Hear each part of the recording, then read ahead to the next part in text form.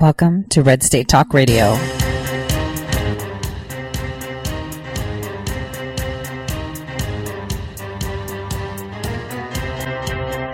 You're listening to Tori Says for the next hour. I'll be your host, Tori.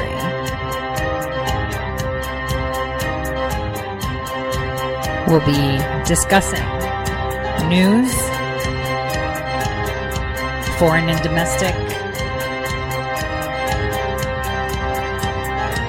unfiltered news.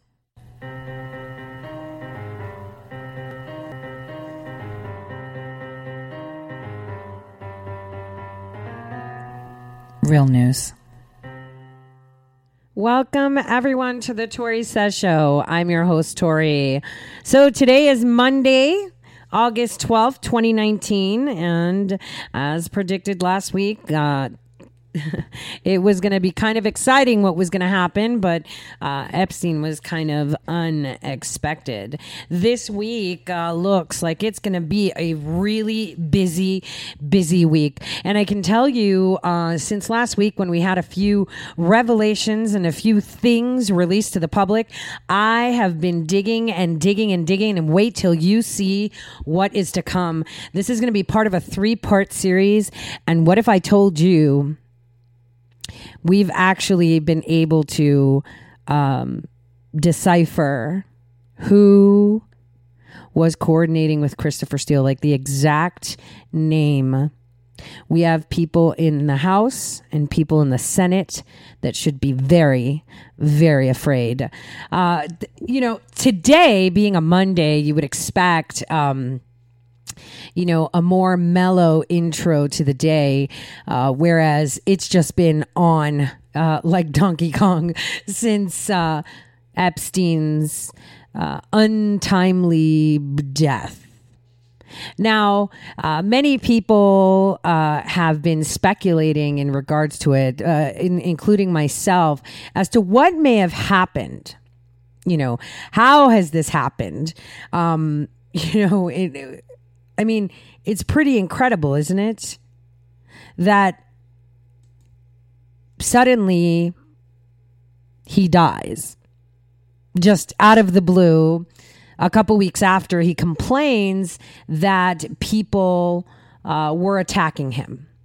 And apparently he had a roommate, but then he didn't have a roommate. And then, it's just all confusing, isn't it, guys? So it seems like we're getting a lot of mixed messages. And one might even go as far as to say that, this occurred at this time, because I can tell you, Epstein in itself is a tragedy, him being dead. And saying dead, and I'm going to be using air quotes because we don't know. But regardless, our Department of Justice, our president says he's dead. So if he's dead, it's because we let it happen. If he's not dead, it's because we did that too. Bottom line is, we've implemented measures. Think of it this way. We have been able to protect our president that is under global attack. Okay? Let's just put it this way. We have averted any ability for them to even shoot missiles and not be intercepted. We have been able to ensure his safety. So when it comes to Epstein, something that President Trump talked about years ago, right? When he was campaigning, before he was actually elected, being the keys to the kingdom. Do you think that we couldn't protect Epstein? So then it would be bifurcated thinking, well, would you protect him, because you need him, to get evidence? Or would you just protect him up until the point where there was no evidence? We're going to walk through that, all of it. Before we get into Epstein, where I have interviewed people at the MCC, interviewed people at the hospital, before we go into like putting out what we do know without taking any conclusions, the bottom line is the general narrative is he's dead. Either that be true or not, on the books, he's dead, period, end of story, and that's the way it is. So how he died, who was responsible, what are they looking into, and what's going on, we're going to analyze. And we're also going to play that part of Attorney General Barr's speech today where he talked about it. But before we get into it, we're going to get into some other stuff. Important things, like this morning's White House press briefing on immigration. So this press briefing totally makes sense, 100%. You as a nation, you should be able to ensure that the people that come to your country are able to contribute and not come to your country to suck off the teat of the country. I'm going to play a few minutes here where he begins to introduce and put out what Cuccinelli is basically saying in regards to USCIS and how green cards are provided. Take a listen. He laid the foundation of our nation and have defined generations of immigrants seeking opportunity in the United States. Our current law, which is generations old, recognizes that some new arrivals to our country need the help of their family and community. It requires some of those who seek to live and remain in the United States to have a sponsor who will be financially responsible for them. Case of my own family, my Italian grandfather played this role, sponsoring two of his cousins, Mario and Silvio, to come to America. Once they arrived, my grandfather wanted to make sure his cousins spoke English, certainly well enough to work, and enlisted my father in that effort as well, to make sure they could speak English well enough to work, and they did. My family worked together to ensure that they could provide for their own needs, and they never expected the government to do it for them. And this same hardworking spirit, shared by countless immigrants who've made the U.S. their home, is central to our American identity. This spirit's also been rooted for over a century, well over a century, in our immigration laws, going back to the 1800s.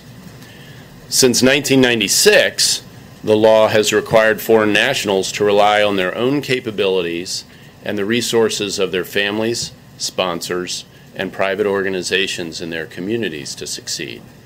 However, Congress has never defined the term public charge in the law, and that term hadn't been clearly defined by regulation. Well, that is what changes today with this rule. Through the public charge rule, President Trump's administration is reinforcing the ideals of self-sufficiency and personal responsibility, ensuring that immigrants are able to support themselves and become successful here in America. Our rule generally prevents aliens who are likely to become a public charge from coming to the United States or remaining here and getting a green card. Public charge is now defined in a way that ensures the law is meaningfully enforced and that those who are subject to it are self-sufficient. Under the rule, a public charge is now defined as an individual who receives one or more designated public benefits for more than 12 months in the aggregate within any 36-month period. For instance, receipt of two different benefits in 1 month counts as 2 months. A public charge and admissibility determination is prospective and looks at whether an individual is likely at any point in the future to become a public charge as we define it in the regulation. Public benefits are defined as federal, state, and local, as well as tribal, cash assistance for income maintenance, and a small list of non-cash benefits. Some examples of the public benefits that are part of the rule are general assistance, SSI, SNAP, most forms of Medicaid, and certain subsidized housing programs. Significantly, the rule does not consider many forms of government assistance that protect children and pregnant women's health as public benefits. Generally, this includes emergency medical assistance, disaster relief, national school lunch programs, WIC, CHIP, Medicaid received by people under the age of 21 or pregnant women, as well as foster care and adoption subsidies, student and mortgage loans, energy assistance, food pantries, homeless shelters, and Head Start. It's important to note this rule will apply prospectively only to applications and petitions received starting on October 15th of this year. Once this rule is implemented and effective on October 15th, USCIS Career Immigration Services officers, what we call ISOs, will generally consider an alien's current and past receipt of the designated public benefits while in the United States as a negative factor when examining applications. However, receipt of certain non-cash benefits received before October 15th will not be considered as a negative factor. The underlying statute, passed on a bipartisan basis, also requires officers to assess, at a minimum, each applicant's age, health, family status, assets, resources and financial status, and their education and skills, as well as other factors set forth in the rule in the totality of the circumstances. The totality of the circumstances means that officers will assess all of the evidence related to these factors, and no one factor alone will decide an applicant's case. Most of these factors are the ones Congress mandated us to review when considering immigration benefit applications. Under this final rule, USCIS will be able to objectively determine whether an applicant is likely at any time in the future to receive public benefits above the designated threshold. Importantly, this final rule has no impact on humanitarian-based immigration programs for refugees and asylees. No impact on refugees or asylees. And it clarifies the exemption for trafficking victims and victims of domestic violence. Congress has long carved out exemptions for these categories, and our regulation adheres strictly to the laws as written. The final rule also excludes from consideration public benefits received by certain members of the U.S. Armed Forces and their spouses and children, as well as Medicaid benefits for emergency medical services. Lastly, under the final rule, USCIS can permit an applicant seeking a green card from inside the United States who's inadmissible only on the public charge ground to adjust their status to that of a legal permanent resident if they will post a public charge bond. So to conclude, I just note again that generations of immigrants have strengthened the foundation of our country and making positive contributions today, and we expect that to continue in the future. Through faithful execution of our nation's long-standing laws, President Trump's public charge inadmissibility rule better ensures that immigrants are able to successfully support themselves as they seek opportunity here in America. Throughout our history, Americans and legal immigrants have pulled themselves up by their bootstraps to pursue their dreams and the opportunity of this great nation.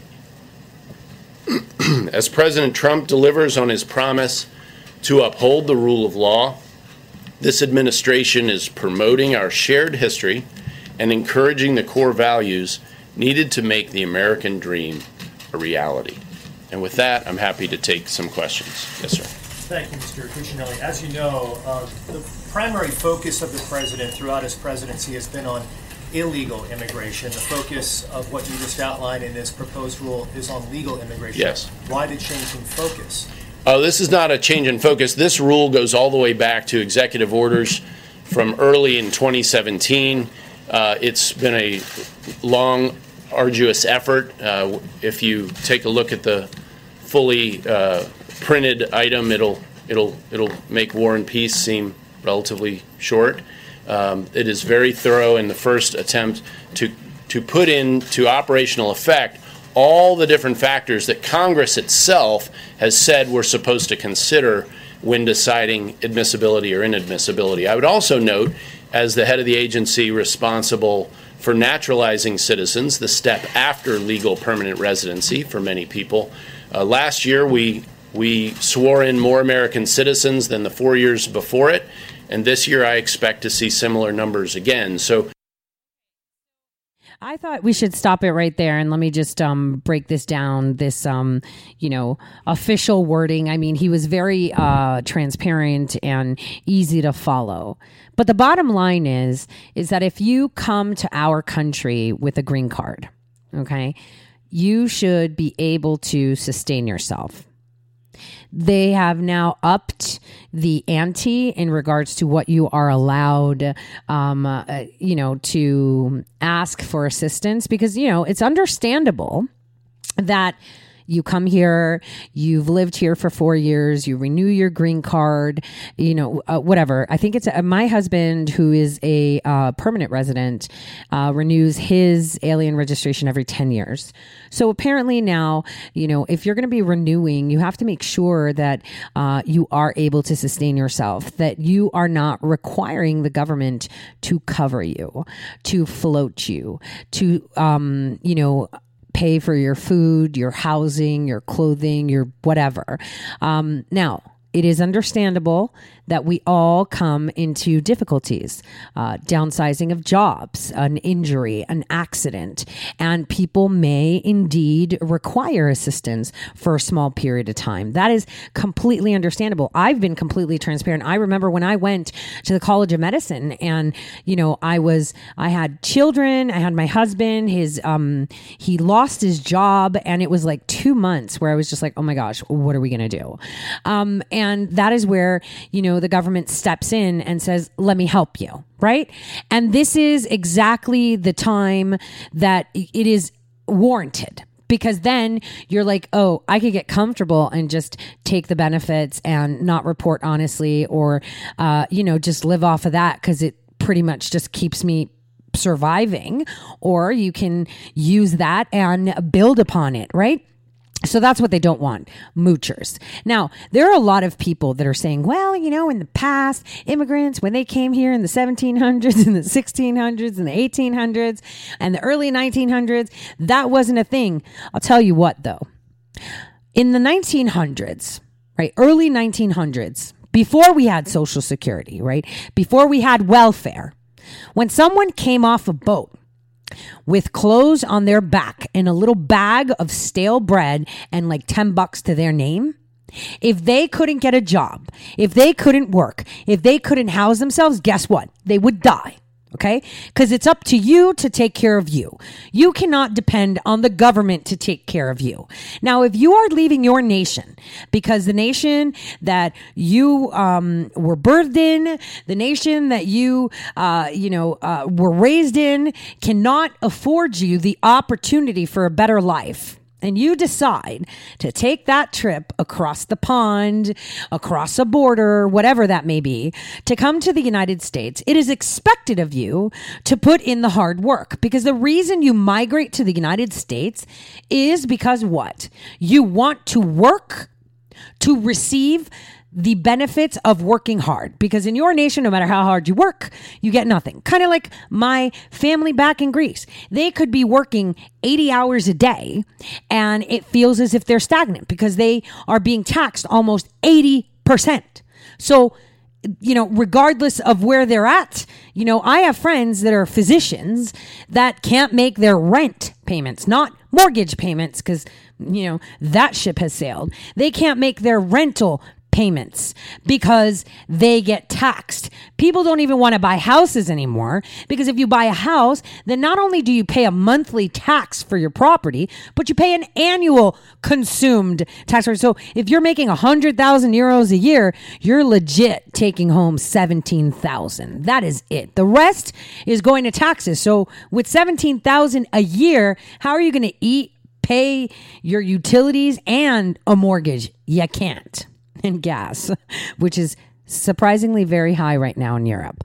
Well, not surprisingly, but we'll get to that on Wednesday. So what we have here is a plan that says, all right, you're coming here, but I'm telling you, if you decide to come here and your sponsor doesn't take care of you, we're deporting you. If you come here and you fall into hard times, but don't try to fix it, if you can, no one's going to kick you out because someone ran you over with a car and you're in litigation. But if you can, work and fix your situation, then we will deport you. This is something that is imperative for a proper function of a nation that relies on immigrants. We can't have immigrants coming over here and, coming in, working for like a year and then saying, well, I'm not going to work at all. I can't do anything. I know for a fact, I want to sponsor a couple of my family members, right, to come here. And one of my family members is a chef.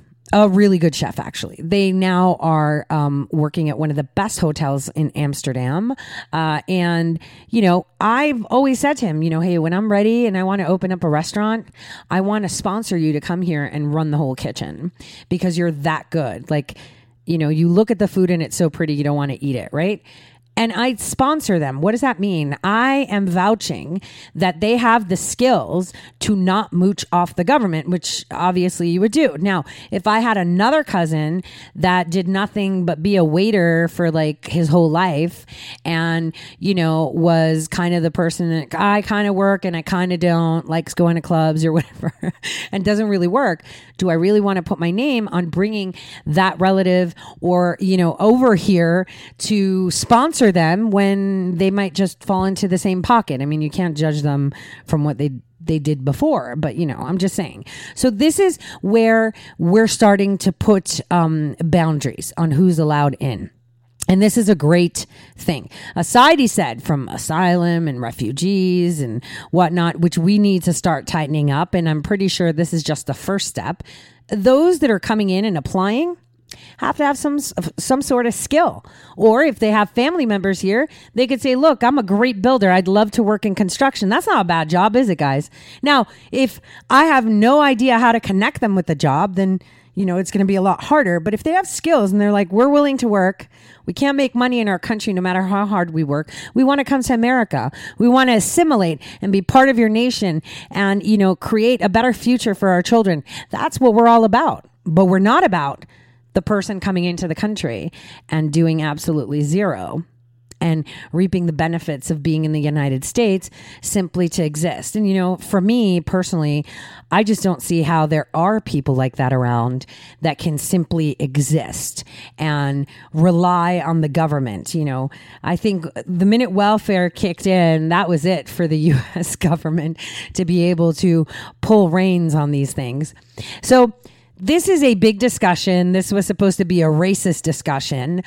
And turns out it's not. It's pure logic. And it's not even as stringent as other countries.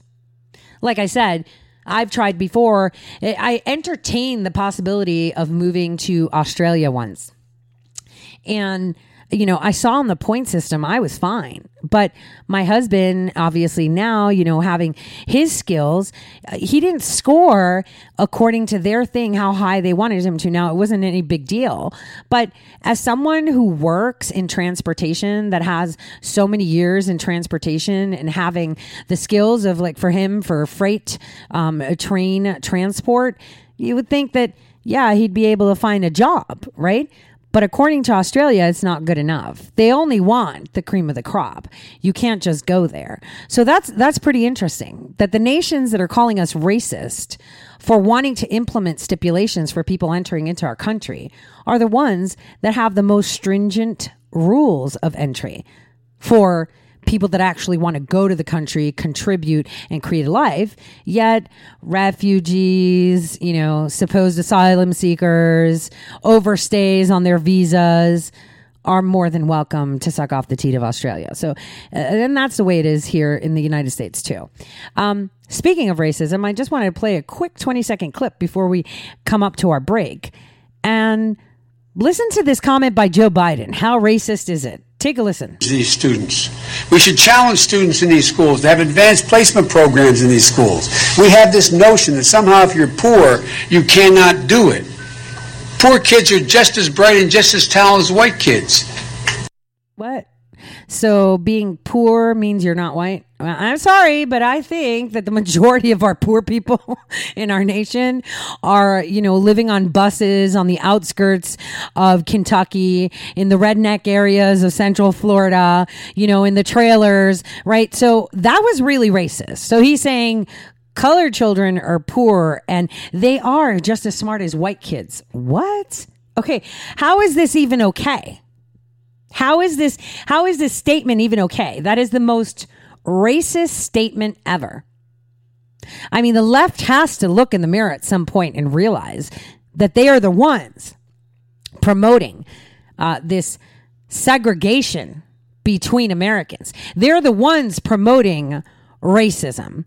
Now, right after the break, we're going to talk about something really crazy that I came across. Teen Vogue in Canada on Snapchat was putting out pictures and information to teenagers, right, that want to have abortions. And how they can avoid their parents if they're not listening to them.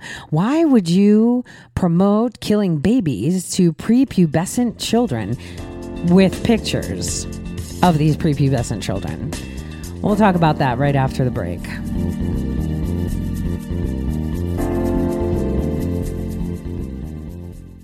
Red State Talk Radio is now available as a voice command on your Amazon Echo and Echo Dot by simply saying, Alexa, play Red State Talk Radio. Red State Talk Radio on TuneIn. Concern to every single American. Now, we've been hearing all these stories about sanctuary cities that... You can now find us on the Amazon Echo and Echo Dot, on TuneIn, on iHeartRadio, and we also have the phone apps in the App Store for your particular phone. And just in case we activated your Echo Dot, Alexa, stop. Hello, my fellow patriots. My name is Michael Flynn Jr., and I am the proud son of General Flynn. Your support of the last 2 years has been incredible and will never be forgotten. If you'd like to continue supporting General Flynn, you can donate to our Legal Defense Fund. Any donation is welcome. To donate, go to www.mikeflynndefensefund.org. Thank you, and God bless America. Hey, this is Leonora Cravota from Red State Talk Radio for MyPillow. I used to have trouble sleeping. MyPillow changed all that. I now fall asleep within moments of my head touching my pillow. That's how comfortable MyPillow is with its patented interlocking fill. MyPillow stays cool and does not go flat. Plus, it's machine washable and dryable. MyPillow has a 10-year warranty and a 60-day comfort guarantee. MyPillow is also the official pillow of the National Sleep Foundation, and it's made right here in the USA. MyPillow is now offering Red State Talk Radio listeners a 4-pack special with 2 premium standard or queen pillows and 2 go anywhere pillows. That's 4 pillows for the price of 1. To take advantage of this special offer, call 1-800-961-9194 and ask for promo code RedState. That's 1-800-961-9194, promo code RedState. Put sleepless nights behind you with MyPillow, the most comfortable pillow you will ever own. For the best night's sleep in the whole wide world, visit MyPillow.com. Guaranteed life insurance with no medical exam. Sounds great, right? Even better, your rates will never increase and benefits will never decrease. If you're a U.S. citizen between 50 and 80, you can get life insurance guaranteed. It's not guaranteed in every state, and you may not qualify for every policy, but when you call, you'll speak with a licensed insurance company. They'll give you all the details about guaranteed life insurance. So call now, 1-800-707-1219, 1-800-707-1219.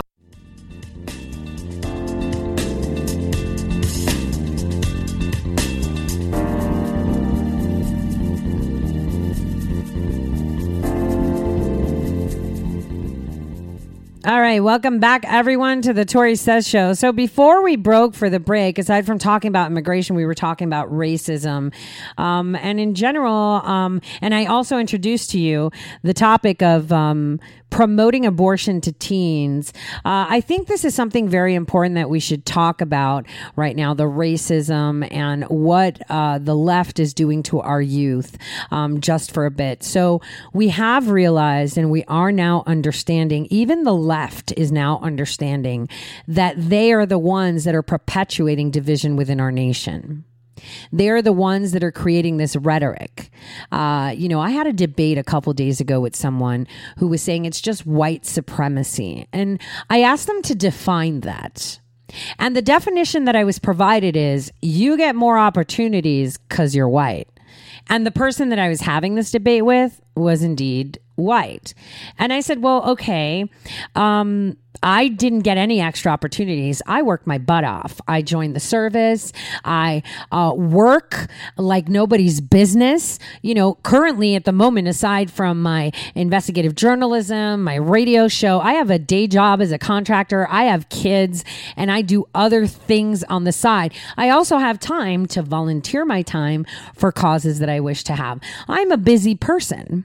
So I don't see how I'm afforded anything, because if I was afforded anything because of my privilege, putting so much effort, I would have been somewhere in Hawaii right now sipping Mai Tais. So I have no idea what they're referring to in regards to white supremacy. This is the new term. First it was Russia. Now we have white supremacy. And the people that are calling and screaming about white supremacy are the ones that are increasing the division, right? We even saw them try to put out a film to make it okay and dehumanize conservatives, or air quote, white supremacists, and what they call deplorables. This is dangerous because civil war is afoot. And it was here, I'm telling you this, it was here in 2000. With the exit of Bill Clinton, people were so upset at the state of the nation at that point that there was civil war brewing. Bush knew it. Bush knew, and then suddenly 9/11 happened, and everybody forgot about why they were angry, and everybody was okay with the markets tanking. Everyone was okay with the state of healthcare. Everyone was okay with the state of the economy. I mean, you know, a tragedy. We have to focus on that, because if we're focused on the tragedy, then we're not going to remember why we were angry. And so as it grew and grew and grew, the voices of those that were frustrated were muffled by those that were now starting to pander to the whole racism, referring back to the filling up of the prisons by the Clintons, referring back to the we should bring them to heel thing, you know, the referring back to the, you know, 3 strikes you're out and you're in to prison forever, even if it's all 3 times for a stupid joint. You know, if you were black, you'd just be in there. This is something that the Clintons did, and it's understandable that there would be public discourse about this. We would discuss this because it's not normal that, you know, over 90% of the people that are incarcerated are black Americans, okay? And this is not something normal. We see that they are disadvantaged. How is this happening? Are we breeding criminals? One thing is, yes, we may be. Are we just discriminating against them in regards to the charges? Boy, I've seen that here in my state. And it's 2019. Yes. So we need to examine, are the penalties equal to the crime? Because I've seen, you know, an immigrant, or let me say, a refugee, and you know how I feel about these Somali refugees, guys, right? And you know how I know that most of them are going through these Muslim youth centers and then coming here to formulate a form of jihad called Hirash, right? But in my state here, a person that supposed committed murder with actually no evidence, just supposed motive based on what other people of the community said about this refugee, got so many years in prison, yet somebody else who committed more atrocious crimes got less time. These are things we need to examine, right? Yes, I understand. And this is not going to stop, okay? It's not going to stop. This is going to happen forever, because unfortunately, there are different levels of social, how would you say, social, emotional IQs, right? So for me, I don't see color. I really don't care. Actually, you know, that isn't even a factor for me ever. But for some people, it may be because of the way they were raised, or the way they see things, or how they count statistics, whatever that may be. So what happened? So right before 2008, so in 2006, 2007, we started to have this uproar. It was like a racial divide war. And Q Music pops in Obama, fixed elections with McCain, fixed elections, and suddenly, boom, Hillary's carpet is pulled right out from under her feet because they wanted him in to pacify the situation. Because if you pacify it and you tell all these people that you have been promising to for years, you know, the Democrats love, you know, minorities. Democrats love the people that they wish to enslave, which is what? Illegal migrants, our black Americans. reminding them of history. You hear them say, well, you owe us. My ancestors in the 16, 17, 18, nobody cares. Right now, what are we doing now? It's 2019, right? And at that time, it was 2008. What's happening now? Why is the majority of the population that you supposedly are supposed to help, Democrat, sucking off the teat of the nation? Why are their communities left in shambles? Why are you sticking Planned Parenthoods in every corner of that place? You know what they're going to say? Well, they're very poor and they don't have good. That's because you have conditioned people to think that having no family, having a single parent household, having an empowered woman popping out babies like crazy will get you more welfare. There's people out there that have babies for the sake of food stamps. There are people out there that have babies for the sake of housing to survive. They see their kids as a paycheck. We have foster parents that just see these kids as a paycheck. So that is the problem, that you've facilitated the ability for them to take advantage of something that's supposed to be helping people. So how do we fix this? By treating everyone equally, right? You would say, right? We can fix this by ensuring that everyone understands we're treated equally. And this is exactly what the Trump administration has been doing, but at the same time acknowledging the teeter-totter imbalance in regards to punishments, advancements, and infrastructure, right? The Trump administration has acknowledged that completely. We have the First Step Act, fixing that. So many people that have been incarcerated for stupid things for decades are being released. Cases are being reexamined. This is what this administration is trying to do. It's trying to level the playing field. But at the same time, we have a handful of actual citizens that are completely insane. A handful of citizens that promote the notion that if you do not see that racism exists, you're the problem. If you do not understand that you should be ashamed for being white because people used to have slaves, you're the problem. Nobody cares what happened in the past. As long as you look at the past, as long as you focus on the past, you will not move forward, ever. So what we're doing now is looking forward. We're trying to remedy situations and environments that continue to foster this ideology of this, chasm between certain groups within our nations. There's the group that says minorities are more important than everybody else. And then, the other group that says everybody's is equally important and you get no freebies. This is America. You work hard, you make stuff. You make something of yourself. You don't work hard, you get nothing. So the state of the nation right now is unhealthy in respects to what we have and what we're churning out. Reason I say this is, aside from the schools brainwashing our children, telling them it's okay to, think about sex and who they like in kindergarten and how they can be whatever sex they want to be. Forget biology. Who told you anything about facts? We're going to focus on whatever you want to be. Now we're introducing them to more, I would say, non-childlike things. So we saw a couple years ago how Teen Vogue, which is targeting children between the ages of 11 and 15, right? Putting out descriptions of how homosexual boys or boys that like boys, right, can have safe anal sex. And obviously for girls that may want to explore with anal sex, why are you trying to teach my kid how to have anal sex? Regardless if they're a boy or a girl, why are you putting it out there with schematics? That's disgusting. Why are you sexualizing children? Because the more, decisions we give children to make on such vital factors of their personality, right, on their foundations, the more they're malleable to the outside influences. Kids need to be kids. They don't need to be thinking of that. So on Snapchat, Teen Vogue was telling kids that every single teenager has the right to have access to abortion. And it's your right regardless of your parents' belief. Up until the age of 18, I say what goes with my kid. I've said that to my youngest. And I stand by it. Some people might say, that's just so wrong. But hey, as a parent, I've told my kids, you're not allowed to work, period. I don't want you getting any job. Period. You can volunteer all you want. You are not allowed to get paid. You are not going to be working. None whatsoever. Your job is to figure out who you are, what you want to do, and focus.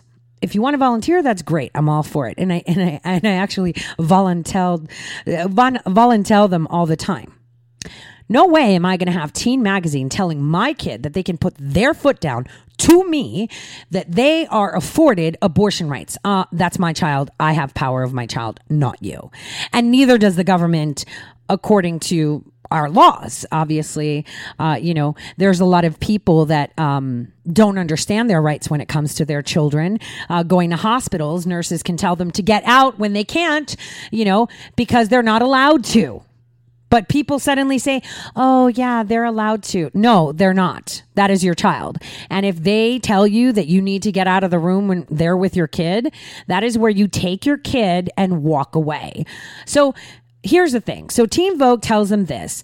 They also start to push the idea saying, your parents best. And if you feel their reactions might be hostile, you should act accordingly. Say, what? Are you telling my kid to act, if I'm going to be hostile against them, to act accordingly to that? Like what? Hostile? What? Beat me up? What? Call the cops? I don't get it. See, in my family, up until you're 18, you don't get to do anything. I don't even let you get a full driver's license. You can have your, permit all you want. I'll let you drive around all the time wherever we go out, but you're not allowed to have a driver's license. Why? Because I want to know as a parent, I never let you get into an accident with friends. You never got a ticket. So when you're 18 and the world is out for you have the cleanest record on the planet. You have no tickets. You have no job history. You are ripe. You are a blank slate. So if you want to join, the armed forces, you want to join the police department, you want to do anything, you've got nothing to worry about. Because I made sure that when you became an adult, you had the cleanest slate there. There were no waivers you needed. There were no extensive checks. You were a kid. That was your only job up until the age of 18. And I think if every parent implemented that, because as a parent, you do your job. The law says I can't hold on to you past the age of 18. Personally, I'm more for the thing up until the age of 26 because we are so dumb up until that age. I can say I don't know what I was thinking at the age of 26 and I had children. Okay. So I was a hot mess. I still thought clubbing was the way to go. Like I would drop my eldest off to my parents so I can go 2 days binge clubbing. Like I was a kid. Okay. You don't realize that children now are more extended. Maybe it was just my generation, whatever. But, kids, young adults are still children. Because they're still trying to figure out their place in a new environment, which is called adulthood. So here we have not only the schools brainwashing our children on how to speak, how competition is racist, aggressive, and not correct, how borders are racist, and we should just all live in unity like hippies, but even the hippies would stand up and say, well, hold on a second. I don't think I could work with, some dude from, Somalia, I guess. Because in Somalia, if you don't do your job, your manager can smack you. Your manager can spit on you. Your manager can, hack you with a machete. That doesn't apply in America. So I don't think we're going to be working together very well, if they come here and they implement their work ethics. So these are the things that are being pushed. Abortion is being pushed. And for them to be instructing prepubescent and young teenagers, right? Prepubescent tweenies, I would say, and tweenies and teens on how to get abortions, how to respond to it is incredible. They had pictures of little girls ages 13 and 14 saying, I got an abortion. Like, what? Why would any child be proud of committing murder?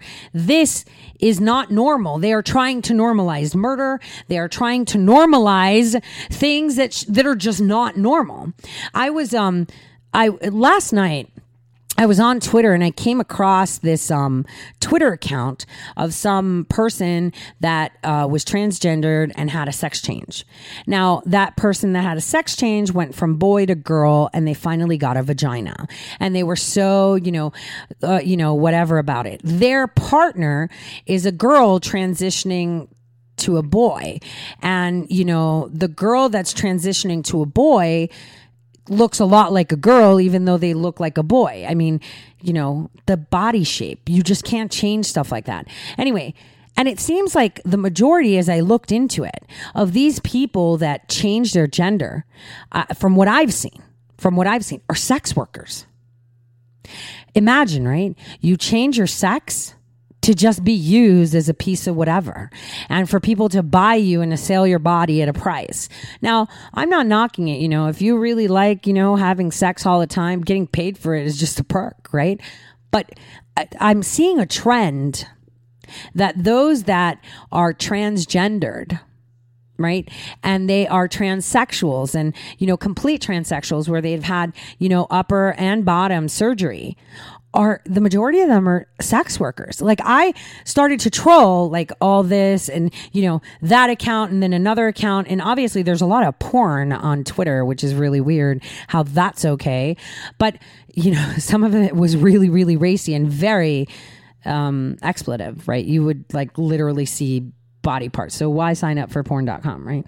But the thing is, as I was looking at it, the majority of them were sex workers. And that indicates, some form of, I can't say normalization, that, if you're a free spirit and if you use pronouns like they or, whatever you want to call yourself, that being a sex worker is okay. They're normalizing it. So now I've noticed that because I'm seeing the big push of sex work being normalized. I'm seeing people pushing for it online all the time. And it just rang to me that, hey, so first we had, all this, remove the family, remove the father, remove the mother, throw the kids out to like daycare, don't take care of the kids, forfeit your rights of training them, give it to the government, the schools will deal with it. Now we have, parents that want their kids to be transgendered. They want them to be free and fluid. They're letting little boys paint their nails when they're 4 and they're like, it's okay if you want to be a girl. And it's like, stop saying that. And suddenly we're seeing this shift where a lot of people are a little bit confused of what, gender they are. Homosexuality is a different thing. It's been going on for forever. I mean, you could be attracted to both sexes, for sex. That's something psychological, not physical. Here we have physical wishes for transition.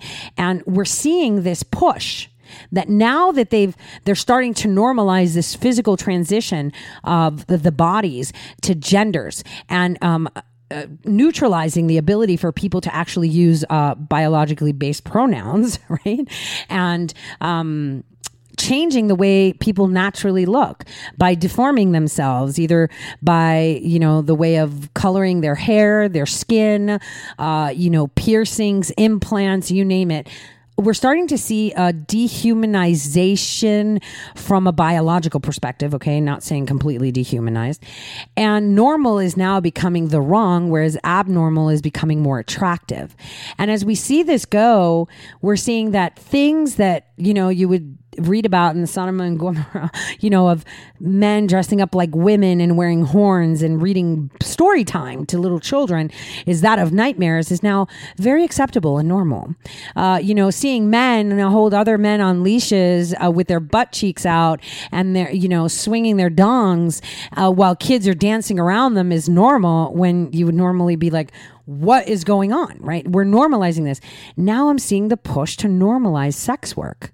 I mean, I'm all for it, but, I'm all for someone, getting paid because they like to do it, right? Not because they're addicts and they're thrown into porn. Hey, you want your fix? You got to take all these dudes and I got to tape it. Or you want your fix? Then you need to, you don't want them enslaved in one way or another. They got to be knowledgeable. But I see that they are all in their faculties And the majority of them are now these transsexuals, transgendered, and completed surgery transsexuals that are all focused on sex work.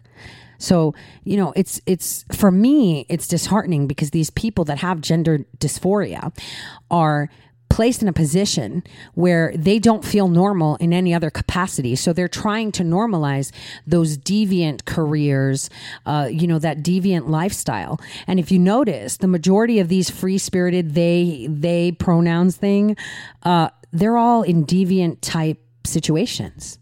You won't see someone that says, I identify as they. That's my pronoun and Z. You won't see them in a cubicle working. You won't see them as a bank teller, right? You won't. You'll probably see them at like a coffee shop or as a sex worker that's about it. Do you see what I'm trying to get at? So we're starting to normalize deviant behavior to be the new normal. Now, that's all I wanted to say. Things that, are not really talked about and are very pertinent right now and are very important to the elections. Now, we saw what happened in Hong Kong. I'm not going to talk about that yet because there's other stuff going on, and a lot of people are reporting on Hong Kong and Taiwan and all this stuff, but they're not understanding what the foundation of all these protests are. So I'm just going to leave that, and later on this week we'll talk about it because there's something that's going to be happening. I already know that there's Chinese forces entering Hong Kong and Taiwan. So we're going to get to that because there's more to it than what you are being told. Before we break and we do our whole Epstein discussion, I also wanted to let everyone know that these elections are going to be very crazy. You thought 2016 was nuts? Wait till you see 2020, because at 2020, they don't even have a candidate capable of going up against Trump. So if you think that was bad, wait till you see 2020. And if we're playing our cards right, which so far we are, the mainstream media will not even have the cojones to lift their head up. Now, I'm going to give you a hint on a series that I've been working on. There is a private citizen that had the balls to threaten the DOJ that they would not be a mediator pro bono for them and Julian Assange. That same private citizen was also negotiating with senators of the Democratic side, Democrat senators, right? In 2016 and 2017, right? They were negotiating deals between them and Christopher Steele. Not only that, they also tried, these senators and someone that is connected to, and I'm going to say the name, Feinstein, was the one that actually paid Fusion GPS to do this. Guys, this expose is so huge. And the fact that Epstein happened when all this information was released and no one is talking about it, they're just kind of like, it's like, wow. This is how it works.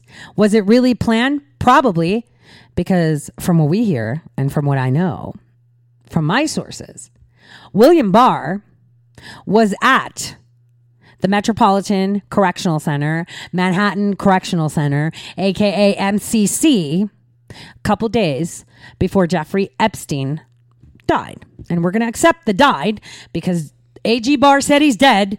We say dead. He's just dead. And, being a CIA asset like Epstein was, if he's dead, it means we're never going to see him. So to us, he's dead, if there was any deal cut. So we'll get into those details in a little bit, because this week will be super explosive, not just on the Epstein side. We're talking the swamp is freaking out because things are coming down hard. Right after the break, we'll jump right into Epstein. The discrepancies, what we know, what we don't know, and what we expect to come out of all this. I'll see you all in just a bit after this short break.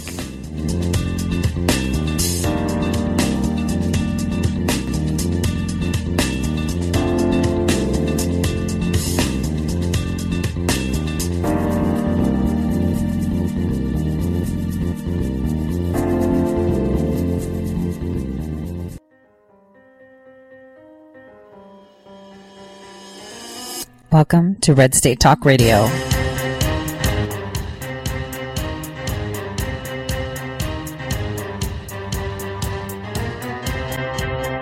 You're listening to Tori Says. For the next hour, I'll be your host, Tori.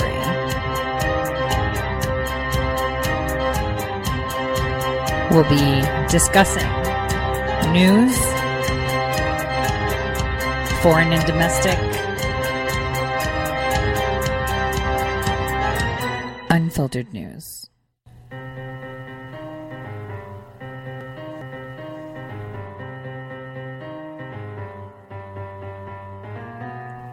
Real news. Welcome, everyone, to the Tori Says Show. I'm your host, Tori. So for those of you that were listening live and my second hour was cut off, I am uploading this immediately, like within 15 minutes, since Scott will be out of the country. I'm going to be uploading this immediately. Tech is trying to put this together, but for those of you that were listening live, I have no idea what happened, probably because I was inching as to what is going on in regards to Epstein. So first things first. So 2 days ago, when we found out that Jeffrey Epstein had passed away, the mainstream media, as we know, came up with the conclusion that he hung himself, which was extraordinary considering that he's on suicide watch and that can't happen. Now, me being me, I got myself a hold of a lot of recordings that indicated that they were actually called there for cardiac arrest and he was icicle cold and somebody else was working on him. Now, it seems really interesting how Epstein, who was dead for hours, was being ventilated when he was being rolled into the hospital. It was very interesting. And considering from the color in his face, it's not what one would consider consistent with a victim of hanging. So when a person hangs themselves, and then they're released, obviously the body is released, even if they've been hanging for 2 hours or 3 hours, whatever that may be. The minute you release them, gravity takes hold, and we see, and while they're hanging, it's taking hold. Okay. And their extremities, that means finger and feet, are completely pooled with blood. It's the lividity, which is what the coloring of the skin is called, changes. And it is the first thing someone will look at to determine or have a general idea of why they're dead. Kind of like if you see someone that looks, that's dead and you see that their, eye is yellow, you'll be like, well, I'm pretty sure this had to do something with liver failure, right? And if you see someone that has a bright red face, you can automatically say, this is from, poisoning, because there's different colors that your head can have when you have a cardiac arrest victim, if it is from poisoning, right? So his face was red. Okay. It wasn't blue and purple. It was red. It was not blue, purple. It was red, brownish, and just reddish. Right? If you look at it. And if you see when he's being rolled in, his hands were like a dead yellow, like the type that you would see in cadavers, or it could just be the hue and they're white. But what you do notice, even from the stretcher picture, is that his back had a discoloration and it was reddish, purple-ish, just a little bit that you can see, which means that however he died on his back, because if he was hanging, that would not be the case. You would not see the blood pool there. So what happens when we have a red face? So if it's brown or red, it's usually from a substance like nitrates that, create methemoglobin. So basically what it does is it disables the red blood cells in your system to be able to transport oxygen to your cells. Okay. This can be done over a long period of time, poisoning, right? Slowly until it reaches to capacity or just in a toxic level. If your face is cherry red, it's carbon monoxide poisoning. Hence, people that are found in their cars, where they want to kill themselves with their car running, their faces are red. So their faces would look similar to that of Jeffrey Epstein's in a reddish hue. Now, red also means cyanide poisoning. Okay, so you'll see that. Obviously, you'll see lips that are blue, but it will be all the head because it's a cardiac arrest of poisoning. Okay, so if you have a heart attack, I just want people to know, if you have a heart attack, your whole body will be pale. Okay, it's not like vessels are going to explode in your face and turn you red. Unless you're face down, your nose won't be red. Your belly won't be red. It depends on how you die. From what we see here, we have a little bit of a reddish discoloration in the image that we see on the back, which indicates that he was lying down, and a red face, which indicates asphyxiation type poisoning, which usually targets the vessels of the head more than anything, because that is where you have the strain. So that's number one. That, the pictures. Okay. So the pictures tell us a lot more. That one picture told us a lot more than anyone would see. There were a lot of pictures going around that the facial and anatomical structures of Epstein compared to the person that we saw in that snapshot picture that a lot of people are trying to debunk, and it may be true that they're right, but I actually, have interviewed people from Presbyterian, so I have more on that. That the structures of it, and the ears are the ones that can't change, and there's like a little bit of discrepancy there, but we don't know if he had an accident, but also it also indicates that protrusion that he normally had more recessed in his ear is now more prominent out, probably because he was a victim of some form, the person that is on the stretcher, some form of cardiac arrest that was imposed by some form of poisoning. Okay, because of the definite difference in color from head to torso. The other clue that this thing gives us is that he's wearing an orange jumpsuit. So a lot of people were like, why is he wearing a jumpsuit? He was on suicide watch. For me, it wasn't like, why is he wearing an orange jumpsuit? He was on suicide watch. It's like, why is it orange? See, the Manhattan Correctional Center does not have orange jumpsuits. It has tan jumpsuits. The only people that would have striped jumpsuits or orange jumpsuits are the ones that are coming from like other facilities. And I put an article up online through lauraloomer.us. And I will be publishing it to the ToriSays.com as well later. I always put up whatever articles I write for other people on my site later on. But it's titled Questions Remain Concerning Convicted Pedophile Jeffrey Epstein's Alleged Death, Suicide, Murder, or Intercept. Because all three of these are plausible. It is plausible that he committed suicide. And from what I see, not from hanging, but maybe assisted suicide. Maybe someone gave him cyanide pill, something. Right? Because if you're Jeffrey Epstein and you're a guy that, jet sets, has his own island, oodles of money, and you're stuck in a hole like the Manhattan Correctional Center, you're going to want to die because there's roaches and rodents anywhere. Other than John Gotti, who was served steaks and had the best room in the house from back in the day, that place is horrendous to stay in. So number one is, was he murdered or suicided? So I thought that taking that picture, we can deconstruct a few things. So one thing is, why was he wearing an orange jumpsuit? That is, for me, the key question, nothing else. Because that'll tell us, was he on suicide watch? Yes or no? Because he was wearing an orange jumpsuit. Okay. And so one of my sources that I interviewed from the Manhattan Correctional Facility that was not in the building, but outside of the building, told me that they heard that the chief psychologist had signed off Epstein being taken off suicide watch late Friday night. So that's just really weird. Usually decisions like that don't happen on a Friday. There's a family meeting usually on a Monday.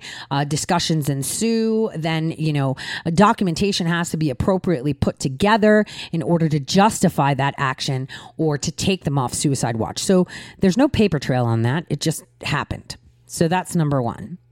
So this is why that picture is the most important picture and important shred of evidence, as one might say, that you can ever imagine. So what is the deal with this picture aside from the orange jumpsuit? You have to think, well, we have him in this orange jumpsuit, so that questions, was he on suicide watch?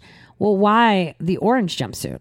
Because if you were transferred from, let's say, Rikers, right, and they have orange jumpsuits there, and you come to the MCC, no matter what time of day it is, right, you'll be taken into intake. And there they will strip you of all your clothes, check your anus for drugs, check you in, and then give you, maybe wash you down or whatever, and then give you your clothes, your blanket or whatever they give you, and put you in a room. Epstein was already, a resident there, so it doesn't make sense as to how he got a hold of this orange jumpsuit. So I'll tell you what I know. So what we do know is that Comfort Guard offers protective garments and bedding, and they have the most contracts with correctional facilities. And so what they have is the name of the company is Servo Vita, which means to protect life. And they offer clothing and bedding for people that are deemed to be a harm to themselves. So you would think, if he's in this outfit, he's on suicide watch and he's in this outfit, how can he hang himself? Because it's literally tissue. And remember, these aren't just for inmates. These are for people in hospitals. If you're deemed to be, a threat to your own life, they will put you in these special garments and give you special sheets and blankets that, that can't sustain any pressure aside from you pulling them over you or lifting them up.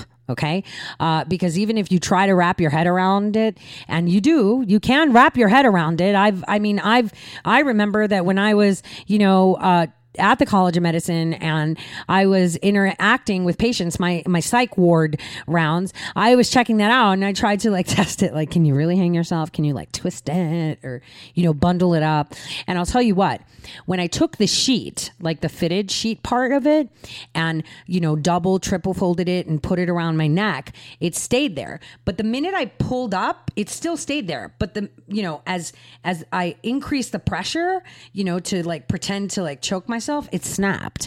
Everything just tore apart, the threads, everything. So even if you double fold it, triple fold it, it doesn't maintain integrity enough to be able to, help the person hang themselves. So that's number one. All right. So if you're on suicide watch, you have that smock, shouldn't be wearing that orange one, period. So now what? Where are we at? So I'll tell you what my sources told me. Aside from the fact that, we have everything that was told to us, I asked this correctional employee questions. And so my first question to them was how was Jeffrey Epstein when he arrived? And the arrived thing is that what they were telling me is that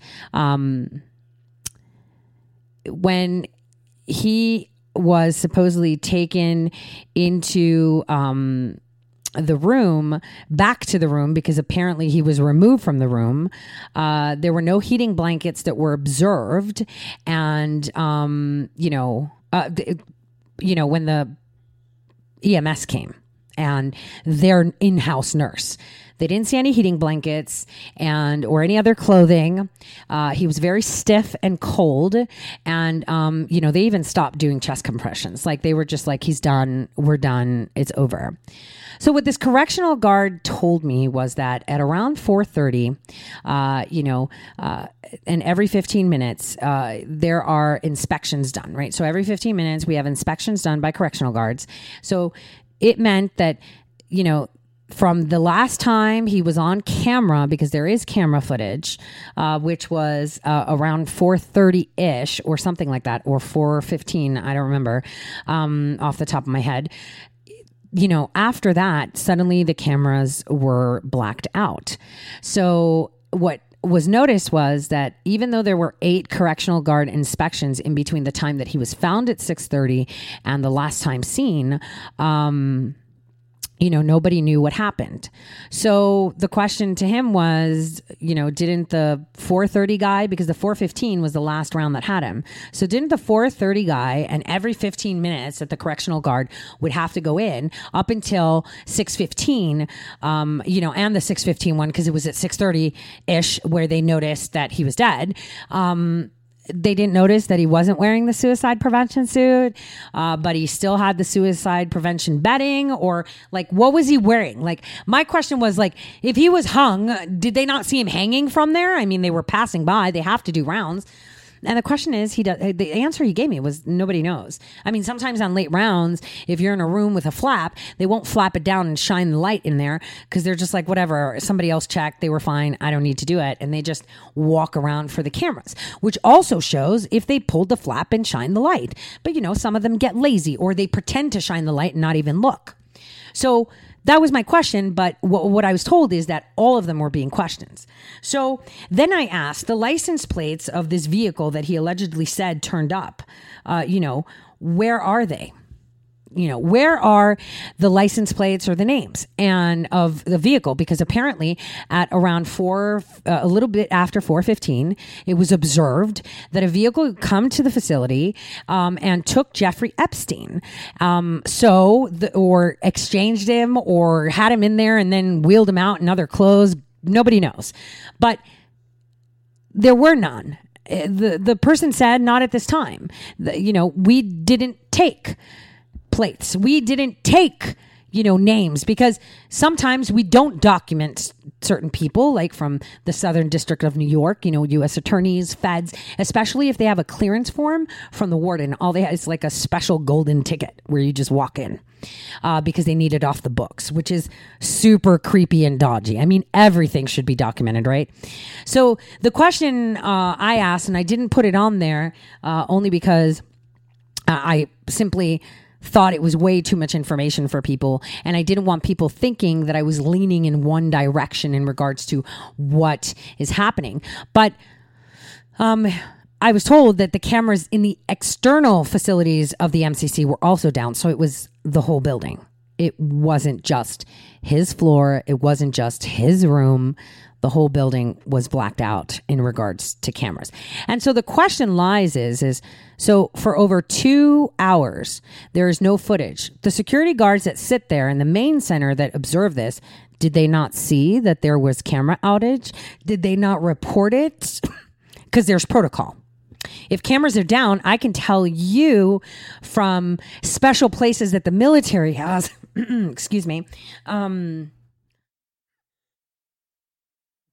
in regards to observing high profile prisoners, if the cameras glitch, even if they glitch, right, do that whole little shh and then come back, we're advised that you immediately have to put eyes on it and then assign people to the unit, in minute increments until it is determined that it was a slight power failure or something, because everything needs to be accounted for. Now, in the MCC, it may not be the same as places like, certain Briggs or Gitmo, right? It may not be the same, but protocol is protocol. I mean, come on, 2 hours of no footage and you say nothing? Pretty weird. That sounds really orchestrated. You've got the main security guard, the regular security guards, the outside security guards, all fine with no cameras, no recording people. That's pretty crazy, right? And apparently communication lines were down too. Now, there's also rumors going around. Now, this isn't from my source, that Epstein actually had a roommate that was removed from his cell right before it happened or something. But this has not been confirmed to me. So I said to the guy, okay, so you're telling me that this car pulled up, nobody took any documentation, and you're saying what, the Epstein was swapped? What are you saying? And, he couldn't answer that question. Because he said that he was wheeled in to a car and then wheeled out. And so when he was wheeled out, he had heating blankets and crispy, the metallic blankets on him. Head was slouched down, and he did notice that he was wearing an orange pant. So the question is, Was he swapped? I'm just telling you what I saw is what answer I got. So the next thing I asked is if someone is dead or harmed or injured in the prison and they have to go to the hospital, here's what protocol is. A nurse has to accompany an inmate, dead or alive, at all times until they are released to the custody of the hospital, regardless. So if the EMTs come and they're like, yo, we're taking the hospital, the prison nurse has to jump in with the patient, dead or alive. And if they're dead, the nurse goes in there, releases them to their custody. They sign a lot of paperwork and then goes to the nearest hospital for autopsy. In this case, no nurse accompanied him. Here's the next thing. Investigations. I asked, is there anything going on? And here's what they said. Let's just say that everyone isn't going home. There are a lot of suits crawling the place. And then the odd thing, I asked, did you see anything else odd or anything? And he said something weird. He said, I heard a lot of people were being rotated off units for maintenance, but only the warden favorites remained. And I also heard that the chief psychologist had signed off on Epstein being taken off suicide watch. This is just what I heard. Pretty odd, right? That's a really odd thing to say and do. So one has to wonder, what do we do? What do we do in the situation where it may be a fix? It may be it's definitely a fix. I mean, first of all, nothing makes sense. Was he on suicide watch? Was he not? But you know what the coolest thing is why was William Barr there just a couple days before that? And according to one of my witnesses, which is pretty interesting, Epstein was actually at the hospital earlier that week too. So that was really weird, wasn't he? So my next, I interviewed 2 hospital employees that have 2 different types of jobs. And the first question that I asked them was if a nurse accompanied Epstein's body or the alleged body of Epstein to the hospital. And the answer was no.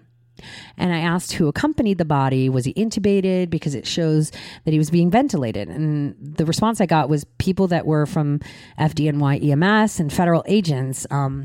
But he looked like he'd been dead a long time. So I have no idea why they were ventilating him. And that's true. I mean, if you see blood pooling in the back, right? And the head is red, the person's been dead. So it's not, no one can conceive as to why they were ventilating. It was all for show. So I asked how the room was assigned. When you come in, you go into the ER, prisoners are usually taken to certain areas unless it's super crazy and they just get put in the main bay. But, did who pronounced him dead? Was it the doctors of the ER? What happened? And I was told this, that at 6:30, after, people have come in to take change shift, because usually they do shifts 7 to 7, 7A to 7P or 7P to 7A, right? Which is 7 a.m. to 7 p.m., 7 p.m. to 7 a.m. They had already gotten a call from federal authorities, and federal agents were in that building almost instantly. And they actually found a room and cleared it. They went through protocol of sweeping for bugs and removed all digital equipment and kept it sealed until the so-called Epstein patient arrived. And no hospital personnel was allowed anywhere near it. So I asked, what do you mean, all the equipment? We're talking the computers where you log in stuff on, charts or what? Did they leave the vitals machine? That little machine that they roll around or is fixed in a room where it takes your blood pressure, temperature, and your pulse ox, that thing that they put on your finger that if it falls off, it just keeps beeping, that one. That was removed too. And that is really odd. Why would you take out the machine that's to connect, life support checking things? One thing they might have removed it is because, I don't know, because it was electronic, or because, sometimes they update on the main nurse windows, on a TV, who knows? So I asked clearly, was the Epstein Jeffrey Epstein? Was the patient Jeffrey Epstein? And the response was, I don't know. From a distance, it looked like him. But he was wearing orange jumpsuit, which is different from the clothing he wore when he came into the hospital earlier this week, marked as an individual at risk to himself. Wait a minute. When did he come to the hospital? I think it was Wednesday, but I'm unable to verify because I'll be flagged by the EMR. EMR is the electronic medical record system where they log in patient information. So employee number 2 gave me even weirder things. Same thing. Was it Epstein? I don't know. Well, who came? EMS, Fed agents, lots of suit. Everyone telling, trailing behind from other cars. So there were a lot of cars that pulled in, were just on the phone constantly.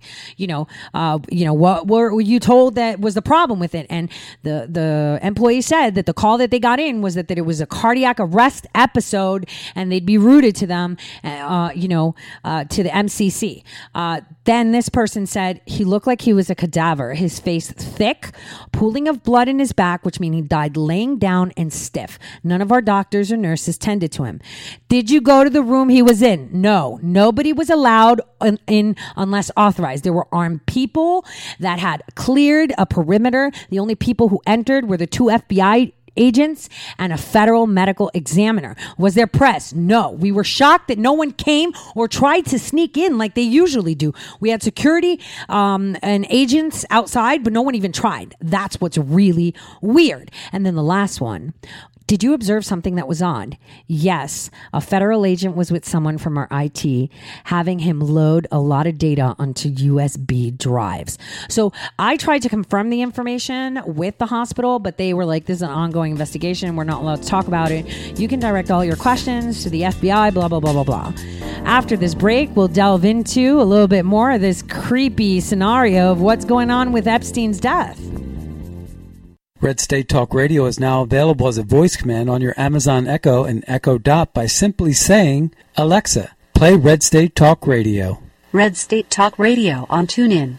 Concern to every single American. Now, we've been hearing all these stories about sanctuary cities that... You can now find us on the Amazon Echo and Echo Dot, on TuneIn, on iHeartRadio, and we also have the phone apps in the App Store for your particular phone. And just in case we activated your Echo Dot, Alexa, stop. Hello, my fellow patriots. My name is Michael Flynn Jr., and I am the proud son of General Flynn. Your support of the last 2 years has been incredible and will never be forgotten.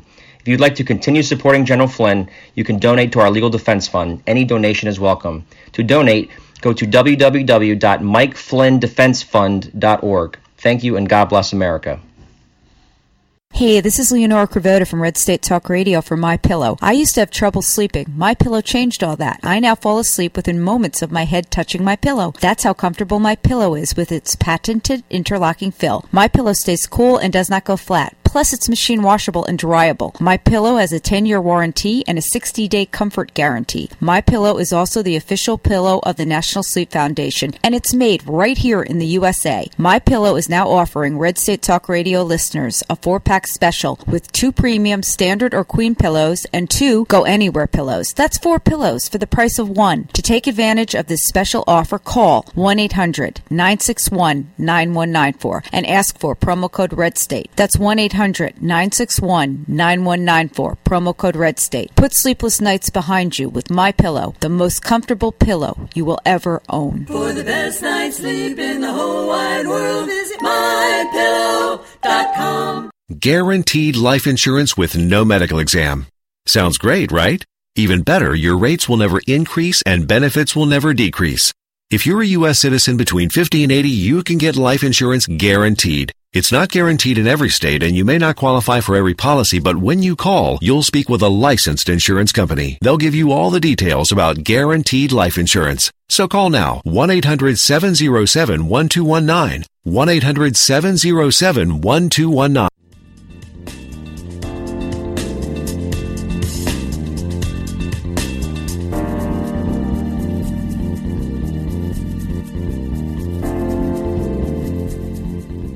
Okay, now let's listen to what William Barr had to say today in regards to the Epstein situation. Good to see you looking so well this morning.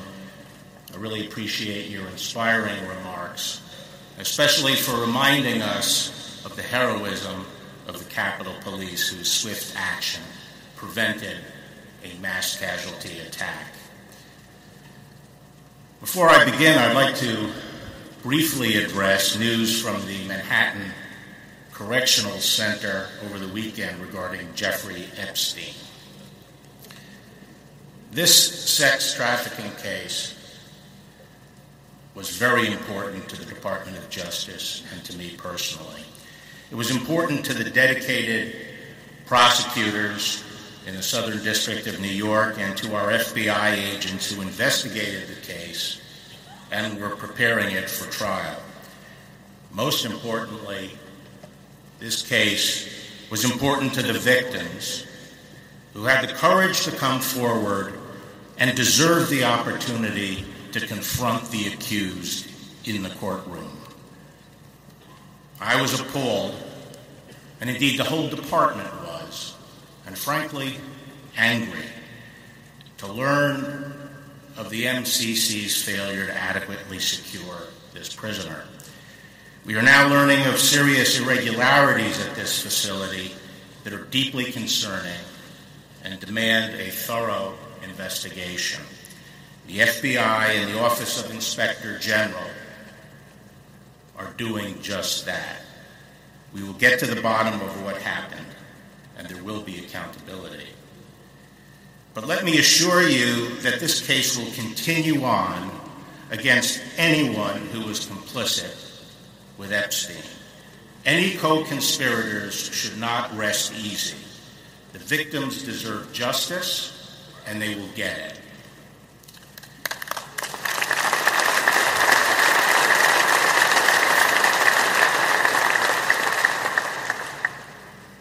And now let me turn to the reason I'm here.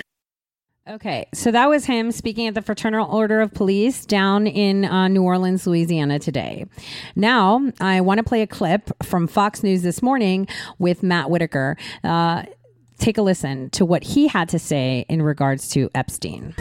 With a Fox News alert, Fox News now learning that Jeffrey Epstein was not checked on for several hours leading up to his death. This according to a person familiar with the matter. Fox also learning that Epstein should have been checked on every 30 minutes. Let's bring in Matthew Whitaker, former acting attorney general and incoming outside general counsel for PCmatic.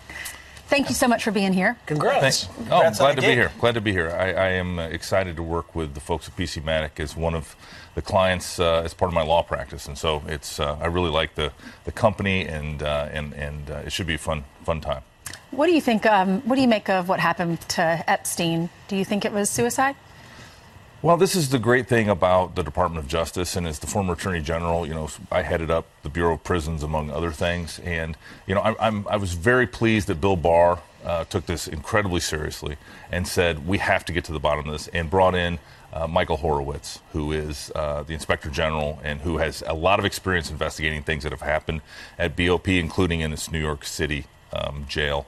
I also know, was there when General Sessions appointed Hugh Hurwitz to be the head of BOP, and I think, he's a methodical, procedure-based person, and BOP, there's nobody that does it better than BOP, so I was really surprised to see that some of these protocols and procedures, the 30-minute check and the like, were not followed, and so I think there's some serious questions that are raised here, and once we hear the whole answer, I think we'll have a lot better picture. But there's no doubt that, I think reason and common sense would suggest that someone should have been checking on him based on just what had happened several weeks before with him. You say there's serious questions being asked, but in the Wall Street Journal today, their op-ed basically says that this fiasco, this whatever's happened, and we're going to get the facts, but this is part of why Americans don't trust their government. How important is getting this investigation right, concise, and transparent? Well, the transparency is the key. That's what builds confidence for the American people. If you don't give all of the facts and essentially a line by line as to what we looked into, what we talked to, what we found, what we saw, what was violated, if anything, and the who, what, just like the facts, then the confidence won't be there. And so we need ultimate transparency in this case. Now, this is the same jail that El Chapo was just being held before he was transferred out to the Supermax out in Colorado. And so I was surprised to see that they could hold him safely without incident and then have Epstein twice. Once an alleged failed attempt at suicide, and now a successful attempt. I think the questions surrounding this, something doesn't add up, and we need full transparency, and we need the answers on this. You mentioned Horowitz, which has sent my mind in another direction because his name has been used on the other Inspector General investigation. Any sense on when his other investigation comes out about what happened. Right, Pete. I think everyone believes that it's going to be September, and those are that together with the Durham piece of those investigations as to the origins of that entire Russia investigation is going to be key. And again, that's where we're going to need full transparency. We're going to need to know sort of what decisions were made, why did they make them, what was the predicate for these investigations, and you know, I know some of it, but one of the things that I heard Bill Barr say after he took over in February from me is that he couldn't get answers to some of these questions, and I felt the same way. I asked the same questions and I couldn't get answers either. So I was really glad to see him do this, because I think then we're gonna get some of these answers. As far as the transparency in the Epstein thing, how do you find out what really goes on behind bars? Because we always hear, don't snitch, don't tattle, don't, you know, because bad things could happen to you if you do that. So how do you really find out the truth? Well, it's like conducting any other investigation. You know, you start on the outside and you work your way in. I think the interesting thing is they have cameras, but not in the cells. You know, obviously there's staff there that were doing things, but at the same time, you know, there was nobody in the cell with him, and I think to some extent it's going to be what was happening outside of the cell and in the hallways and who was moving around at the time. I mean, those cameras usually are your best fact provider. You mentioned Barr. He is outraged. He's very upset. Is that justified? Oh yeah, I'm sure when he got the news that. I'm guessing he did not use the best language because I mean that was, if not the most high-profile case going on at DOJ, one of the most high-profile cases, and you just want to make sure that those victims receive the satisfaction and the justice that they deserve, and so to have it go down the way it went down, I think you would want the Attorney General outraged and very angry and demanding answers. We shall see what happens. Matt Whitaker, thank you for being here. Congratulations on the new gig for PC Maddock. We want to see you in the commercials maybe coming up. And I see that your 5 minutes are up. Okay. So you were at the Iowa State Fair. I was at the Iowa State Fair on Saturday. It's much better because they have hot corn dogs instead of Pronto Pups. We got to leave it there. All right, so we heard Matt Whitaker talk about it, which was pretty interesting too. So we'll see what comes out. He's saying there's no cameras in the room, whereas testimony in court say that there's 2 cameras in each room. So it's very conflicting information that we're getting. He's saying that there was no one in the room with him when we're getting information that his roommate was moved out of the cell beforehand. So what's true, what's not? And this kind of leans back to my theory that I will be putting forward in the second hour, which is, if I was the administration, if it was my mission to keep this guy safe and take them all down and cut them down from the root, I would hijack their plan. I would hijack their plan and make them think they got away with it, but at the same time, roll in a picture of Epstein on a stretcher with no body bag, out for everyone to see, trolling them with a few clues so that I can keep them on their toes. So all this information is contradictory, coming from people, that are, at that level of, I would say, position at the DOJ that would be able to give you more information and more, I would say, credible information than what we hear on the news or from sources or from, just people saying things. Bottom line is we're not going to know. And hopefully in the second hour, when I break down what my idea is, he could have been murdered. Yes. He could have been suicided. Yes. He could have committed assisted suicide. Yes. Or maybe we hijacked their plan. So that's something that we're going to talk about in the second hour, where hopefully the second half hour, where hopefully I'll be back online for those of you listening to me live. Other than that, like I said, this will be uploaded immediately once I finish the show. It is important for us to understand that everything seems to be just an illusion. Let's just listen to this song while we deal with our technical difficulties for a bit.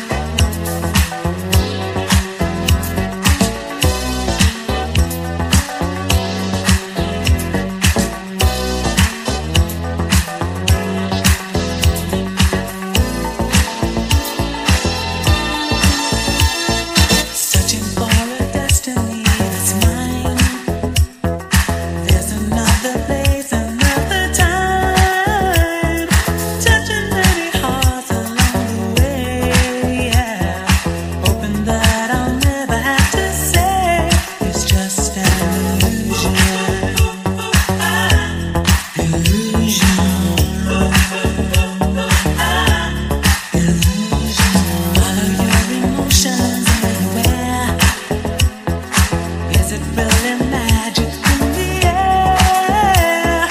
Never let your feelings get you down.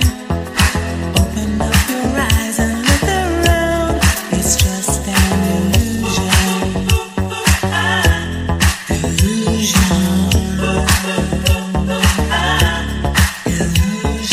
Could it be that?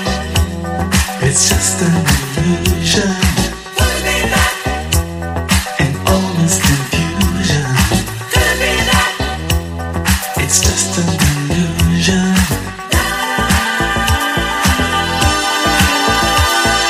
Could it be that? It's just an illusion. Could it be that? And all this confusion. Could it be that? It's just an illusion.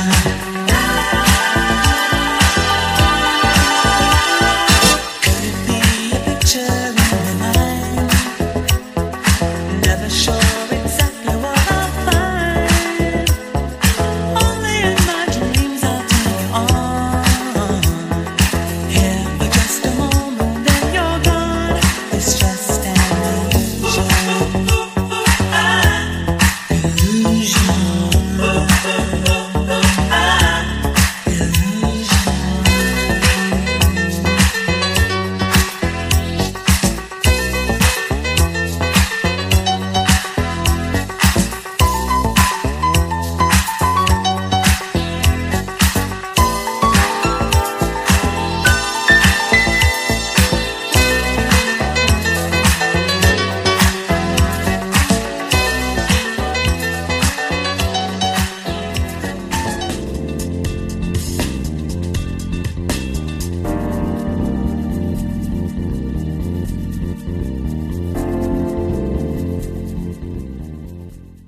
Welcome back, everyone, to the Tori Says Show. And I know that the previous half hour was not live on air.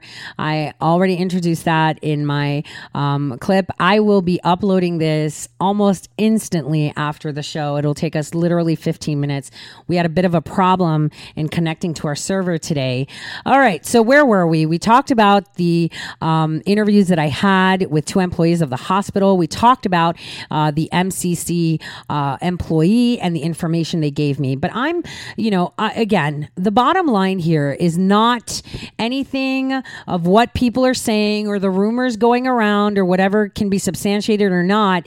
The fact is, for me, why was he wearing an orange jumpsuit? So if he was on suicide watch, he shouldn't have watched it. Even if he wasn't on suicide watch, he shouldn't have been wearing it, because the Manhattan Correctional Center, Metropolitan Correctional Center, their outfits are tan.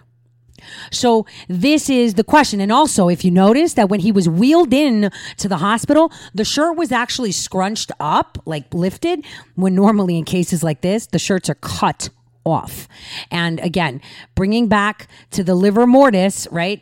Post-mortem, a person's skin changes. So if he was hung, his hands and his feet, even if he was hanging for a few hours or whatever, due to gravity, they would have been purple. And they were not. You could see the hands were clearly pale and curled, not extended. So when you're twitching because you've choked yourself or you hung yourself, your extremities, your digits, your hands and your fingers are extended. They don't curl. Curling is struggle for air, struggle for oxygenation. That's when you curl. Okay. So these are normal reactions. So if indeed that was the body of Epstein, it was not hung. What you can see is, and from what the employee at Presbyterian told me, and from what you can see from the photo, we had a slight discoloration of the back. From the photo, you could see eyewitnesses at the hospital said that it was actually purple, which means that there was pooling of the blood in the back, which means that the person was lying down when they passed away. So gravity takes its course and it goes back. So like if you died face front, your nose, your tummy, your chest, all of that would be pooled with blood. Okay. So we had that. And then the face was red. So you're lying on your back is pooled with blood, your face, your whole head is red, not blue and purple. I don't know why people say that. It's not blue and purple. And in the article that I put up on lauraloomer.us, I've literally taken it out of my College of Medicine textbook, for pathology. And, when I had to do my rounds, with the medical examiners and the coroners of what you see. And so blue, like literally dark purple, is normal lividity. Lividity is like the color discoloration, right? It's the hue, the color hue. So that would be normal. If they're pale or pinky, it means like they have like no blood. When they look like ghosts, it's like they've lost all their blood. It's like when someone comes in and their popliteal artery has been sliced behind the knee and they just bleed out and they're just drained from blood like a vampire sucked them. But then you have like dark brown. So when you're like muddy brown, it almost looks black, but it's brown. That's being poisoned by phosphorus. If the body is greenish in any way, it's already started to decay. Now red, there's different hues. And we can't tell from this picture because, there's always lighting, filters, whatever. But what we can say for sure is that face was not blue. It was a dark red. So if it was brownish red, we could say that this was done through nitrates, poisoning of nitrates. Basically what they do is they bind to red blood cells, disabling them from being able to deliver oxygen to cells, to oxygenate them correctly. Basically that's what you call a methemoglobin type substance. So it binds, disallowing oxygen to move. And that can be done slowly in doses, like over a period of time or in a toxic, say, level. And that would indeed cause cardiac arrest and asphyxiation. But if that was the case, he would be a lot more browner as opposed to red in the picture. Cherry red is carbon monoxide poisoning. So that's like the super red, like the Republican red, right? That one, carbon monoxide poisoning. You see it all the time from people that, lock themselves in garages with their cars running, or, people's in homes that, turn up dead and everyone's like, where'd they go? And they were sleeping and they died. Red. Now, any other hue of red is cyanide poisoning. For some reason, people see it in the movies and they think, oh, the lips are going to be blue. Yeah, they are going to be blue. The lips are, but we can't see them because they're ventilating. Maybe that was the purpose of putting the ventilator, the little handheld ventilation apparatus, to kind of supposedly guard the color of the lips. You'll see that they did put a neck brace. But it's not a neck brace that you would put on someone that hung themselves. I'm just telling you. It's a neck brace that you would put just to keep it stable, thinking, to keep the airway open, right? If you had any chance. So, these are little slight things that you should be paying attention to when pictures come up. That's the important. For me, it's the jumpsuit. The jumpsuit makes absolutely no sense. And that's where I put my money and coin on, right? So his death raises a lot of questions. Who was in on this? Why were all the cameras now being reported at the Manhattan Correctional Facility out? That means external and internal and within the cells. Now, in this article, I even draw attention to many lawsuits that have been filed by people that were inmates there that, were put through very horrific situations, very horrific situations. I mean, they are treated like second-class citizens. And like I said at the beginning of this hour, the only person that was treated like a king was John Gotti, getting big fat steak served to him because he owned New York. I linked it up where they literally tell you that every cell has 2 cameras within the cell. So we've got cameras within the cell, cameras within the hallways, cameras where, the guards hang out. And then you have a central security guard for each floor that monitors all the cameras at once. Then you have a guard that monitors all the cameras for all of MCC on a general, external and internal. And yet all of these people didn't see that for over 2 hours, no cameras were there. And if the cameras were out, that means it would be all hands on deck. So where is the messaging system or the protocol implemented? There is none. So these are all questions. Was he actually taken out? Don't know. But I'll tell you what, it's in what they tell you. So I've said it many times that leaders tell you more than they should sometimes with the phrases that they choose or the statements they make. So immediately when it was found that, and I heard the 911 calls, and it was almost instantly that I got this information, Rudy Giuliani tweeted out, "What does the word suicide mean in the phrase suicide watch?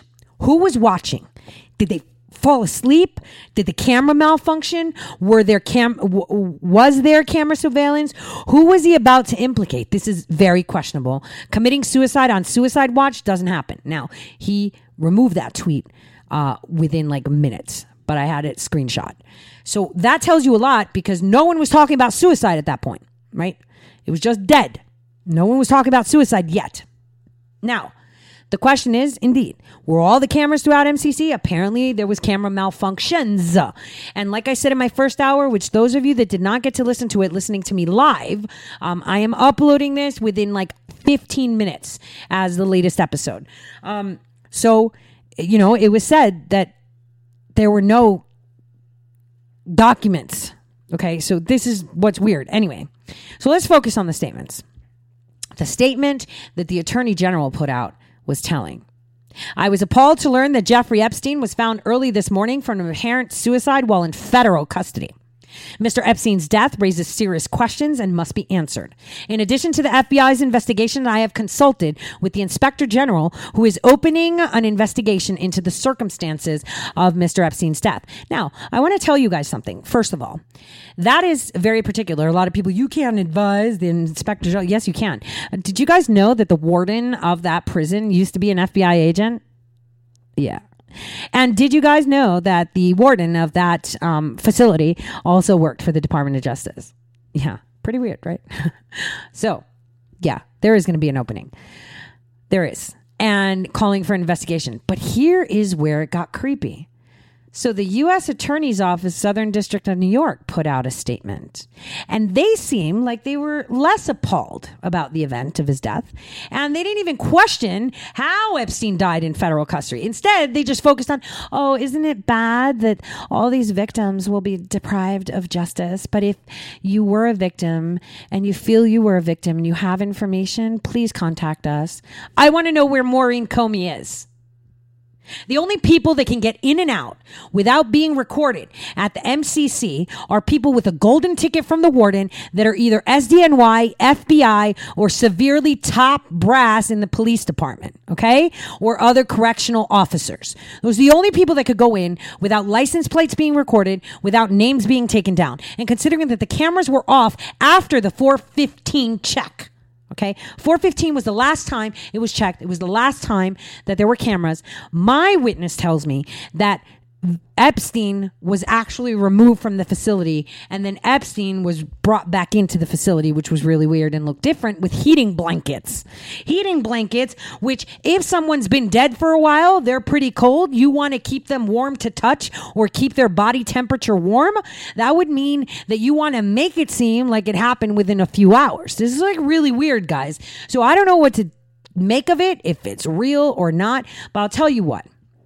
Regardless, if he died of suicide, with assisted suicide, because from what I can see, it's not a hanging, it's poisoning. So maybe someone passed him a tablet for cyanide poisoning or some other agent that would kill him in his sleep. Because the picture, if that is indeed Epstein, the picture indicates someone that died laying on their back. Again, if you're hanging, gravity takes its course and your extremities, number one, will be extended.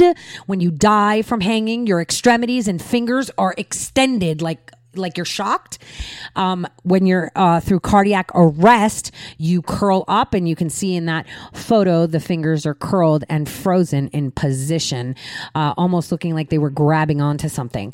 So you have to think suicide, assisted suicide. Okay, that could be one option. And this is why maybe the chief psychologist took him off a suicide watch. Someone slid him that pill or whatever. And let's just pretend he actually hung himself, which you can hang yourself if you know what the cells look like and you know where he was at. So that's really weird. And he did complain that someone tried to kill him 2 weeks ago. Now, so let's pretend it's suicide. Now let's move to the murder side.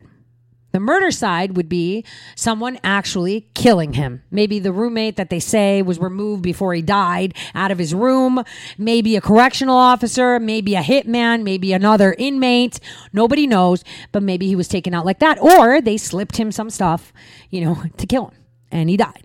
Maybe, a potent amount of methaglobulin, maybe nitrates, like if you're someone that has problems with your heart, you know what a nitro tablet is, right? It's sublingual. So let's pretend they gave him like a huge dose of all of these. You're going to die. Right? If they give it to you, you're going to die. So maybe they slipped him like 5 of these in his water and his food. And, after about an hour, he died. Murder. But it could be that he was also swapped. I'll say why. So let's pretend, okay? I'm not saying this is true, right? And right now, can we all just give a hallelujah on the fact that Alex Jones, right, is now Walter Cronkite? Like, let's break that down. Conspiracy theorists, they say, oh, they're so crazy. They're so this. Did you see the attacks on Q yesterday from the mainstream media? Did you see the attacks and calling people conspiracy theorists? Well, it's kind of funny how conspiracy theorists have been on point for over 4 years. On point, not a millimeter off. And one might say, well, what about Ruth Bader Ginsburg? Well, we'll get to that probably in the next few months. Okay. So right now, let's talk swap. Opportunity of swap. Yeah. If he's swapped, he's still dead. To you and me and the rest of the world, he's dead. Because I told you guys, unlike the mainstream media lying and reporting that he was an FBI asset and that's why he got a deal, you don't get a deal for being an FBI asset. That is BS. He was a CIA asset. I was the one that exposed that his jet would land in naval bases and pick generals and Clinton and all these other clowns and perverts up. I was the one that exposed it. Now that they released, the pilots say, hey, I went to this base in Japan. No, duh. I wrote about that 2 weeks ago. This is what CIA assets get. Undocumented travel. Undocumented travel. You do not document who, what, when, and where. That is a spook cover. So this is why he got the sweetheart deal back in 2008, because he can make, he can actually break every single person up. I mean, you saw that senator and that governor, that was just the icing of the cake. These guys were just the lower level pervs. Imagine how many others. I mean, Dershowitz, he was popping them sublinguals like crazy. So think about it. Swap. Why? Well, Barr was actually at the prisons earlier that week, and apparently Epstein had gone to the hospital earlier that week too. So the question is, what was he doing there? You could say he went to question him, but why would Attorney General Barr actually go to the prison to do it? Now, here's my thought. And I'm just speaking from perspective of like 007 kind of perspective. Now, if I found out that there was a plan to take him out, right? And my warden or some guards or even de Blasio, who's hard up for cash because he still thinks he's running for president with 15 people turning up to his, to his rallies. But, these people you could buy out. If I found out, I would put them under the tightest watch and tell them, I already know. And here's what you're going to do. You're going to play along like I don't know. And here's what else you're going to do. After this is all done, you're all going to get fired anyway because people are going to be asking questions. But at least you get to keep your pension. But you'll never be able to work in this town again. You hear me? That's how it works. So you just play along and let it happen. And let them think he's dead. That's what we want. You just play along. And so that's what I would do. I would let the other side, all those clowns that I put in my article that may have pooled their insane pocket change to take him out, that may have promised the world, the stars, the moon, and the sun to these people. I would let them think they won, right? Because when you're an asset, you could disappear in a heartbeat. Like, let's pretend I was an asset and my life was in danger. I would disappear and they would stage my death. And that would be it.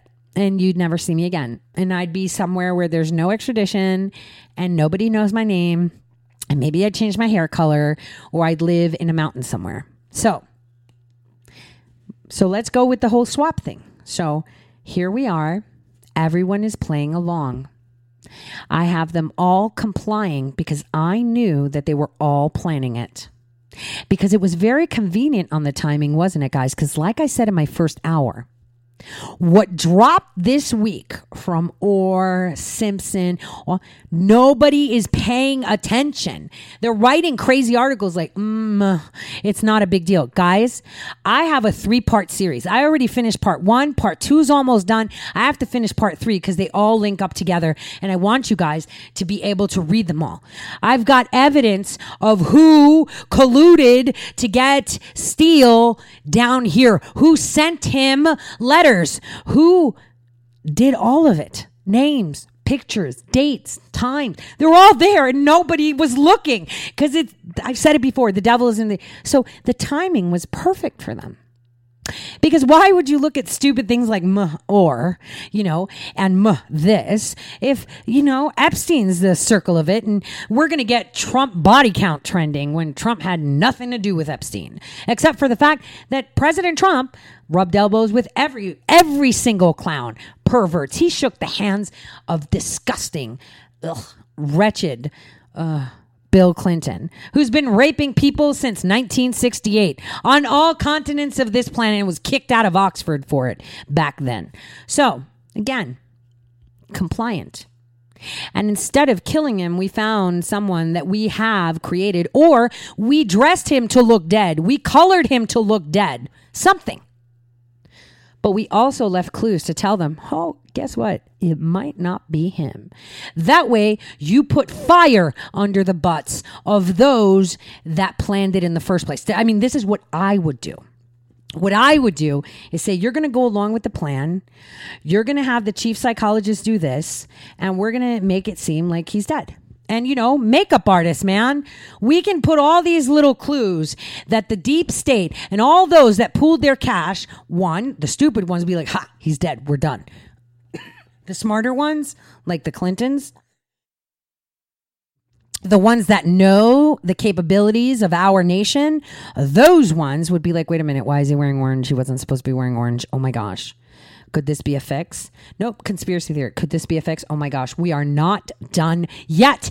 This keeps them on their toes even more because I even tweeted that out. Whoa, that was a fantastic troll putting him through, with, ventilation and this fake neck thing because it's not the right one you put on someone that hangs themselves. I say it again. You don't put that neck brace on as EMS if they hung themselves, okay? Let's be clear, okay? So, that's an airway stabilizer. Everybody gets it. You fall down, break your leg. They're going to put it on there just to stabilize your airway during travel. But anyway, so we've got that. That is what I think. That this is a troll. And you know why? Because the minute that happened, we see Rod Rosenstein come out saying, oh yeah, pedophiles facing federal criminal charges are high risk suicide. No duh. Anybody facing federal criminal charges is high risk at suicide when they're looking at a lifetime in prison. All of them. And he's like, detained pedophiles need special attention. No duh. They do. That's why he was on suicide watch. Especially him. So he was talking about statistics of how people kill themselves. But here's something really weird. Spencer Kervin, who is an attorney for a majority of these victims of Epstein, when Epstein supposedly choked himself, even though he said he was under attack, he said, I question whether or not it was a true suicide attempt that Mr. Epstein was involved in jail, or whether or not there may be some powerful people who don't just want him to talk. I mean, how do you choke yourself? It doesn't make sense. And that's right. That is so right. But here's where it gets greater. We have all these things going around, right? We've got Epstein theories going around. This is keeping the actual actors on their toes. And again, on the books, to you and me, Epstein is dead. Epstein is dead. And let me tell you something. A guy like Epstein doesn't cop out. A guy like Epstein, that has the world at his feet doesn't cop out. And a guy like Epstein doesn't want to be hunted for the rest of their life if he turns over everything. So what does he do? He cuts himself a deal. And this is how you make him dead. Now, Remember, we've got professors of Harvard, big names in the tech industry from Google to Amazon, foreign dignitaries, people like Rupert Murdoch, who owned Fox, all pictured, right, with Epstein, either on the on the Lolita Express or at special venues where he held. We have records of Army generals going, and then we've got Les Wexner, who, by the way, just last week released like some information to his board saying, oh, Jeffrey Epstein like totally misappropriated our funds. Like, I didn't know he was doing this. Oh, Les, you are not getting away with this, you pervert. Kind of funny, huh? How they wanted people to not pay their membership, which there weren't any memberships for SoulCycle. Because they were companies, their chairman of the company that owns their company, right? Was throwing a fundraiser for Trump, but Victoria's Secret, Abercrombie, don't boycott that, even though they're pedophiles. But the one thing I can tell you is, right, no matter how it turns out, Adam Schiff is sweating. You know why? Because one part of Virginia's testimony is that she was sent to Thailand for massage training. Did you guys remember that? So she went to Thailand. That's how she met her husband and then ran away and went to Australia. Massage training. There's this company called Little Kids. It's actually pediatric massage. On the article, I've actually put snapshots of that picture where it literally tells you to pet the children, kind of thinking of them like pizza and decorating. It's really creepy. Pizzagate, anyone, right? So anyway, we've got the royals on alert. Jack Dorsey suppressing information about pedo Prince Andrew, of course, right? Pedo Prince Andrew. Nobody needs to see that, right? And, suppressing all of it and just putting out Epstein and calling people crazy. It's going to come out. Regardless, now that he's dead, based on the executive order from December 21st, 2017, we have access to everything. And now his lawyers have lawyered up with criminal lawyers. Why? Where's the money? Remember when I talked about Enron and those offshore accounts? Oh, it's about to get fun. So Epstein may have committed suicide, assisted suicide, covertly stashed away, whatever it may be, or murdered. I could tell you what, this is about to get very, very interesting. And I want you all to just enjoy the show. And tomorrow, it will break who in the Senate, Congress, and DOJ actually themselves help facilitate this whole Christopher Steele facade. And who was the contact for that civilian who was the go-between? That and much more tomorrow. On that note, everyone, I want to wish you a great evening. Tomorrow it's going to be exciting. I can't wait to drop these. This took a lot of work, I could tell you that. And this is being uploaded right away. So I'll see you all tomorrow. Same time, same place, 12 to 2, live on Red State Talk Radio. Have a wonderful evening. God bless from all of us.